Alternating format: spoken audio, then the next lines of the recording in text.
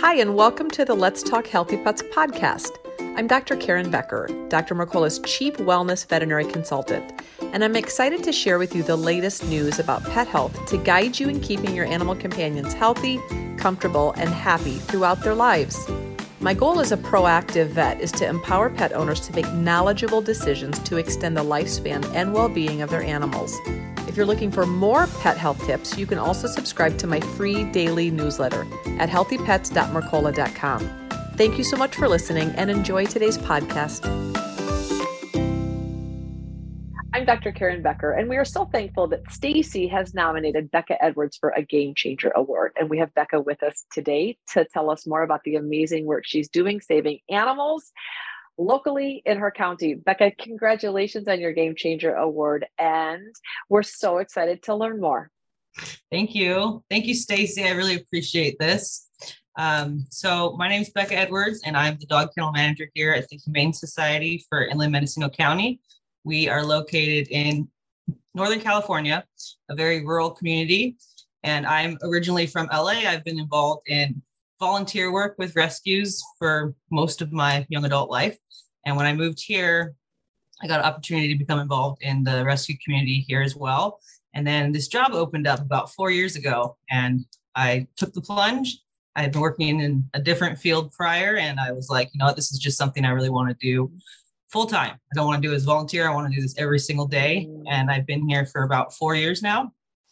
And I get to work with some of the most amazing people. And we've built a really incredible team here. That's awesome. When you arrived, Becca, so it sounds like, at least what Stacy wrote, that you're working in a county that has a lot of need for what you're doing. And so can you walk us through kind of how you're approaching the problems in your county, and then the solutions or the institutional changes that you've made to be able to help address or remedy some of those issues?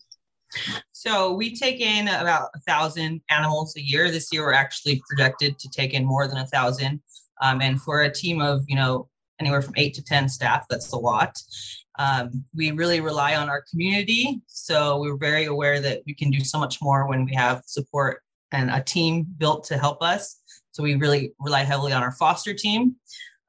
Like right now, we have 99 dogs in care, and only 17 of those dogs are living on site. So we really try to push them out and have animals get the chance to live in homes instead of in kennels here, because that just makes so much more sense. Mm-hmm. I think that's something I've been really passionate about, is fostering. I'm a foster myself, and I just know animals are so much happier when they're not living in cages. Yeah. And did you, when you arrived, so, a lot of times there aren't foster programs set up, and you also aren't aware of the people that you can find in almost every community that will rise up, and you kind of build this network of incredibly compassionate, caring humans that you didn't know existed in your area. I have to assume that as you kind of made the need be known, that you needed a tremendous amount of volunteers to get animals out of stressful kennel situations and into homes where it's calmer, it's healthier, but also those animals get a chance to decompress and see what a normal, loving home environment is like. That's work to have to put that all together. Yeah, it is a lot of work managing, and you imagine a virtual shelter essentially. But if you think about the time, like myself, if I divide myself across 99 dogs per day, that's not a lot of time. So every time they can get out, it's huge. And even if it's a little bit more work, or you're dealing with a lot more people, I think it's so worthwhile. I think it's really important. If you need help, to every day ask for help. If you're not asking for help and you need it, you're not gonna make it. So here, I'm the one always screaming, shouting, going on Facebook and saying help. So, and people respond. People really want to help. You just have to ask for it. That's awesome. So you being now full-time in rescue work, this is your passion, obviously. It's also now your full-time career. When you get up in the morning, what do you love most about your work?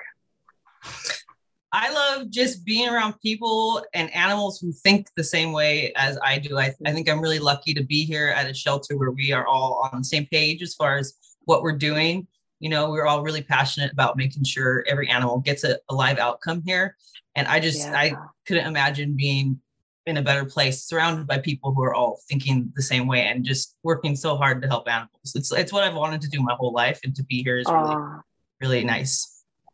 Well, and the fact that you cultivated this community of like-minded, passionate souls, that's the difference between wildly stressful rescue work and it being just inspiring to you. So that makes total sense why you get up every morning fired up, is you have an amazing team of support, but also like-minded people that can support you, but the mission as well. That's beautiful.